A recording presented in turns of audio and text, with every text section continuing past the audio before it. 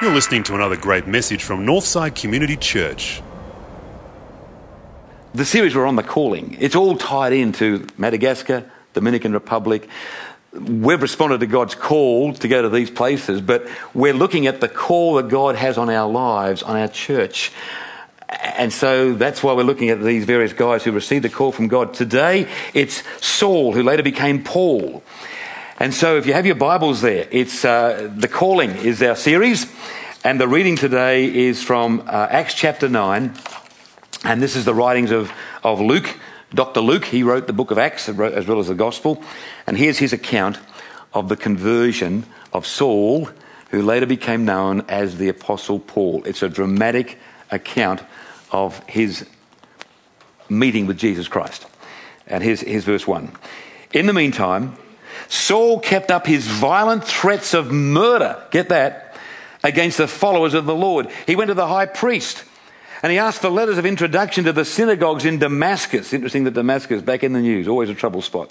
So that if he should find there any followers of the way of the Lord, he'd be able to arrest them, both men and women, and bring them back to Jerusalem.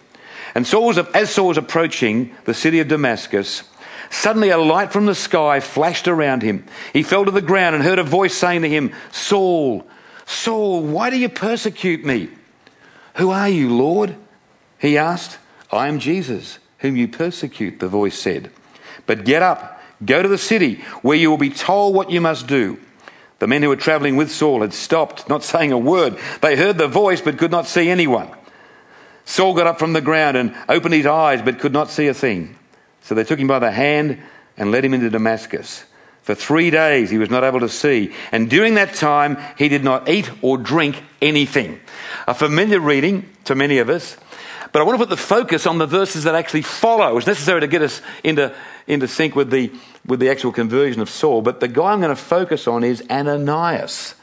And he's the guy who was asked to minister to Saul and to bring him right through into the body of Christ. An amazing expression of service and ministry.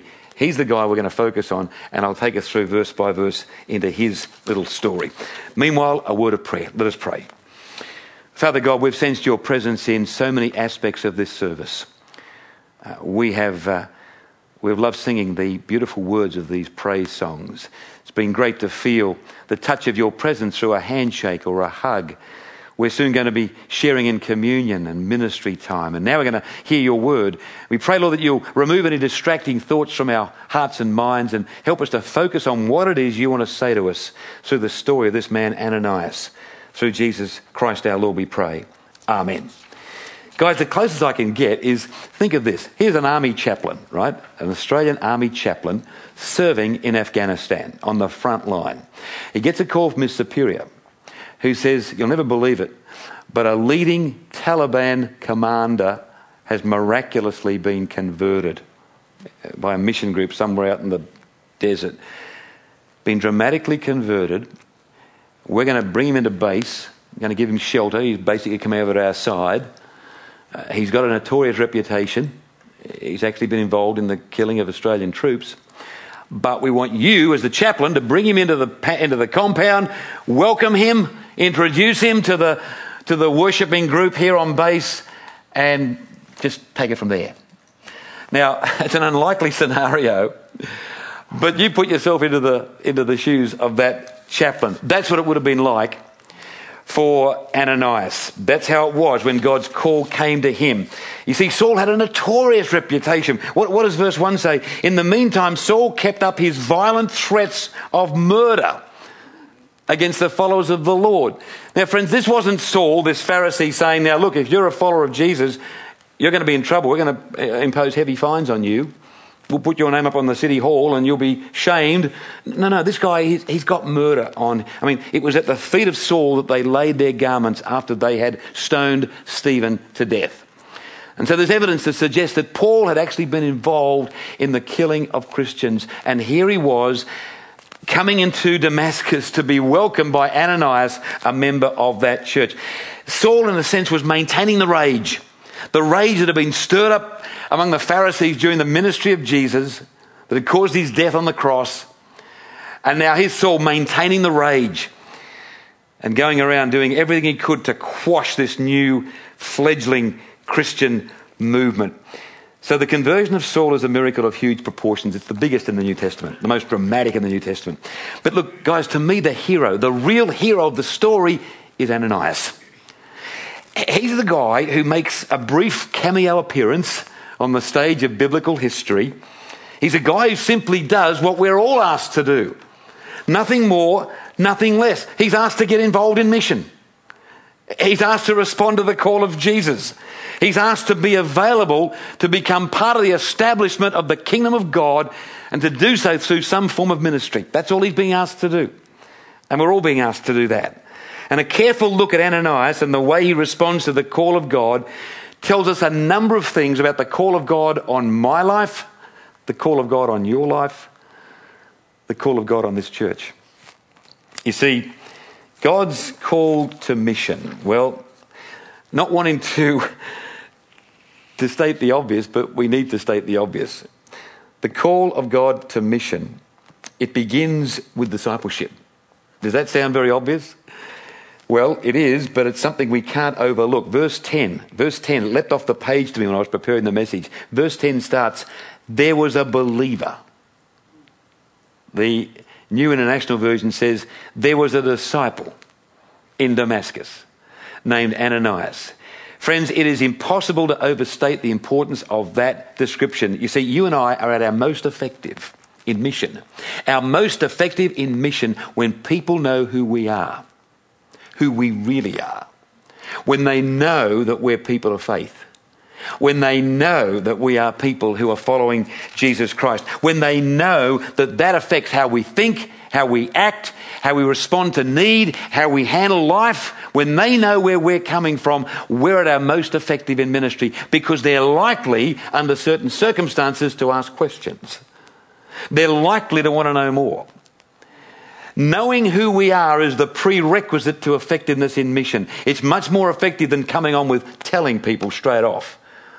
I remember my youth being involved in door-to-door evangelism. Whoa, that was tough. That was really tough with the Lay Institute for Evangelism. We'd have to knock on a door. And your opening line was, did you know that God has a plan for your life? And you wondered why we were getting so many knockbacks. Evangelism is... there were some people brought to Christ that way, for sure. But not many. Because evangelism is a relationship. It's people getting to know us, getting to know who we are, why we act as we do, the difference that Jesus Christ makes. There was a disciple in Damascus. He was ready to go. He was the one to be used by God in this transition of Saul into Paul, into the Christian church. Well, when God calls us into mission, it generally also involves a vision. Now, I'll grant you, very few people will have the sheer joy and exhilaration and clarity of the kind of vision that was given to Ananias. Did you recall in the reading? Look at verse 10. There was a disciple in Damascus named Ananias, and he had a vision in which the Lord said to him, Ananias. Wow, a vision. His name mentioned in person. How many people have had that? The answer, not many. Is it possible? Of course. In my experience, it doesn't happen too often. But God does give people visions. He does give visions of what's possible. Visions of what he wants us to do. Friends, visions arise as we look at situations with spiritual perception. That's where a vision starts. When we look at a situation with spiritual perception, if you like, through the eyes of Jesus, as we assess needs, as we seek to respond with Christ-like love and compassion. It was vision that got us into the heart of Glebe. It was vision that got us into Hope Street. It's vision that will take us into the Indigenous church in Bathurst. It's vision that took that team to Madagascar. In my own way, and I'll share the story one day, it was vision that took me to the Dominican Republic in the belief that I could make some sort of a small difference. It was vision that led to this project. It's vision that motivates us in everything we do here at Northside. Visions aren't always Damascus Road experiences. And it's interesting, by the way, Paul only had one of those that we know of. So often we sort of, oh God, please make it clearer. Give me a strong sense of what you want me to do. Well, Damascus Road experiences don't happen too often. They only happen to Paul once. For the most part, it's us using our God-given minds and eyes to assess a situation and to ask honestly, what is possible here? God, what could you do here through us, through me?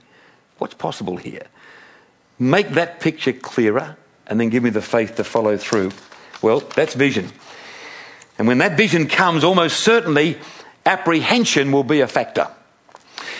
As it was for Ananias. Verse 13, look at it. Ananias answered, "Oh Lord, many people have told me about this man and about all the terrible things he's done to your people in Jerusalem." Understandably, he's quite anxious, as would that chaplain be if that situation arose up in Afghanistan. Hey, look, we've all been there, haven't we? Anxiety, apprehension in the face of a call from God. Oh Lord, I couldn't serve in that way. I'm not as good as the people who are doing it now. And I couldn't be considered for leadership. I might do the wrong thing. And as for going over to those inner city areas where they keep asking for volunteers, what if I said the wrong thing? What if I embarrassed myself or embarrassed the people I was talking to? How could I'm quite anxious. Me be involved in a group? What if I, don't know what the others know and I'm feel inadequate? You've been there. I've been there. Me serve? What if I, go the wrong aisle or something? Yeah. Look, apprehension and fear are par for the course. It's par for the course when the call of God comes. But here's the thing. Nothing happens until we act. It requires a big leap of faith. There's two verses again that leapt off the page to me. I did some of the preparation for this on the long flight from Dallas. Maybe you feel closer to God up there in the air. I don't know. But some couple of things just really leapt off the page. Verse 15, the Lord said, go. Verse 17, so Ananias went. Whoa. You get the connection between those verses. The Lord said, go. Ananias went. He overcame his fear. Friends, time and time again within the Bible, God calls people into service. He calls them to make a difference, but nothing happens until by faith they act. It's the same with us. It's nearly always a leap of faith, of course, as it was for Abraham, Moses, Jonah last week, all the guys we've looked at in this series. Always a big leap of faith, always overcoming apprehensions, anxieties, fears. I've just come from 10 days in this church where the only way to explain what's happened is vision, fear, and then action. Just like having the faith to act. They've achieved so much in 25 years. And it's been a series of actions. I met a lady, the lady who in 1948 had gone to this area with her husband from America. Her name is Doretta. They call her Sister Doretta. She's a beautiful lady from, I think it's Michigan. And a gorgeous senior lady, like we have so many in this church. And my biggest fear during the 5 days that I was in is that I would inadvertently call her Sister Dorito, which I was really, and the more I thought about it, the greater my fears came. I think I might have actually on one occasion, I sort of brushed over to, I think Eliel translated it as Doretta. I'd said Dorito. I don't even like them. I don't know why I said that. Sister Doretta came in 1948 with 3 kids to this area that I saw the pictures was just a wasteland. And they had a vision. They believed that God would do a work there. And at one point, her husband went back to America to raise funds for 15 months, leaving her with the 3 kids in this wasteland. And I said to her, Doretta, how did you feel about that? She said, well, he never did it again. He came back. She said, we had words. He never did it again. Never went back for that length of time. And she's amazing. She said, she said, oh, did you take any pictures tonight? I said, yes, I did. I said, how can I get them? She said, oh, email them to me. She said, my email's down at the moment. It's okay. I'm still in touch with my family. I'm texting them on my iPhone. This lady is 90 years of age. And she's texting and she's emailing and she is an amazing lady. So her whole story was one of just, faith, action. And that's this church now after 25 years. They've got some amazing ministries into this impoverished area where they are located. Some incredible inroads into the community, doing some inspiring stuff. So they, as I said earlier, they gave a lot more to me than I think I ever gave to them. So the people of the Quizquiana Baptist Church, they've found, as Ananias did, that eventually it comes down to acceptance and inclusion. These things are vital. They've got some very, very needy people in their area, and it's a case of whosoever will may come. Look at the way Ananias greets Saul in verse 17. It's amazing. Look at this. He says, so Ananias entered the house where Saul was and placed his hands on him and said, Brother Saul, the Lord has sent me to you. Brother Saul. It wasn't some sort of pious, self-righteous, condescending, how can we help you? You might take it gently with a guy like Saul. It's, Brother Saul, let's get down to business. You're one of us now. The past is all forgotten. Jesus has touched your life. We're going to go and do business for him from now on. It's fantastic. One of the saddest, to my mind, one of the saddest, most tragic of all the misinterpretations of Christianity is the one, and it's still around sadly, the one where people believe that you still have to be a certain type of person to be a Christian. You still have to have a certain background. You have to be someone with a certain level of moral integrity and social standing. Like nothing could be further from the truth. Sadly, the church over the years has contributed to that misinterpretation with our emphasis on legalism and conformity and all the stuff we're trying to leave behind here at Northside. But that's where it's come from. We've always tried to communicate the message here that this is a church anyone can come to. Anybody. No matter what your past. We're not so much interested in your past as to where God is taking you into your future. In fact, not content just to convey a message that whosoever will may come, increasingly with our beyond Northside emphasis, of course, we're seeking to take the message to people in their situation. And that's coming through with all of our mission initiatives, and it's exciting. Yes, Ananias, I believe, is the hero behind this story. It's an amazing conversion. But Ananias is there. He's the hero because he was available for mission. He was doing what we're all asked to do. He was a disciple. He was ready to go once the Lord called him. He got a vision of what was possible. Yes, there were moments of apprehension and doubt. But through faith and trust, he was prepared to act.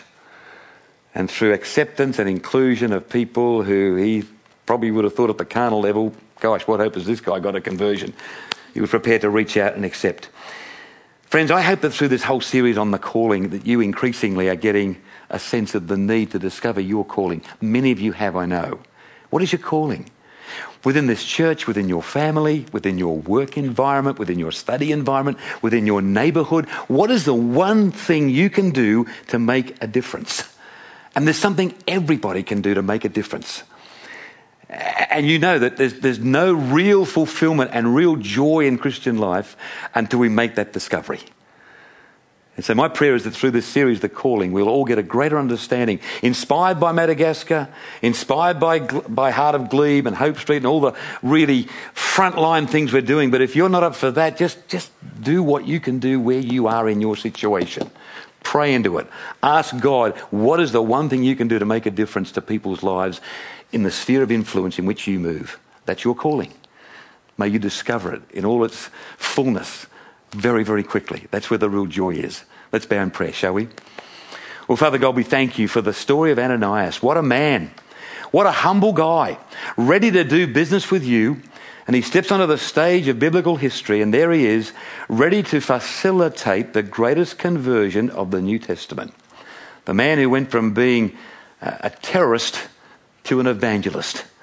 An amazing story of your love and grace.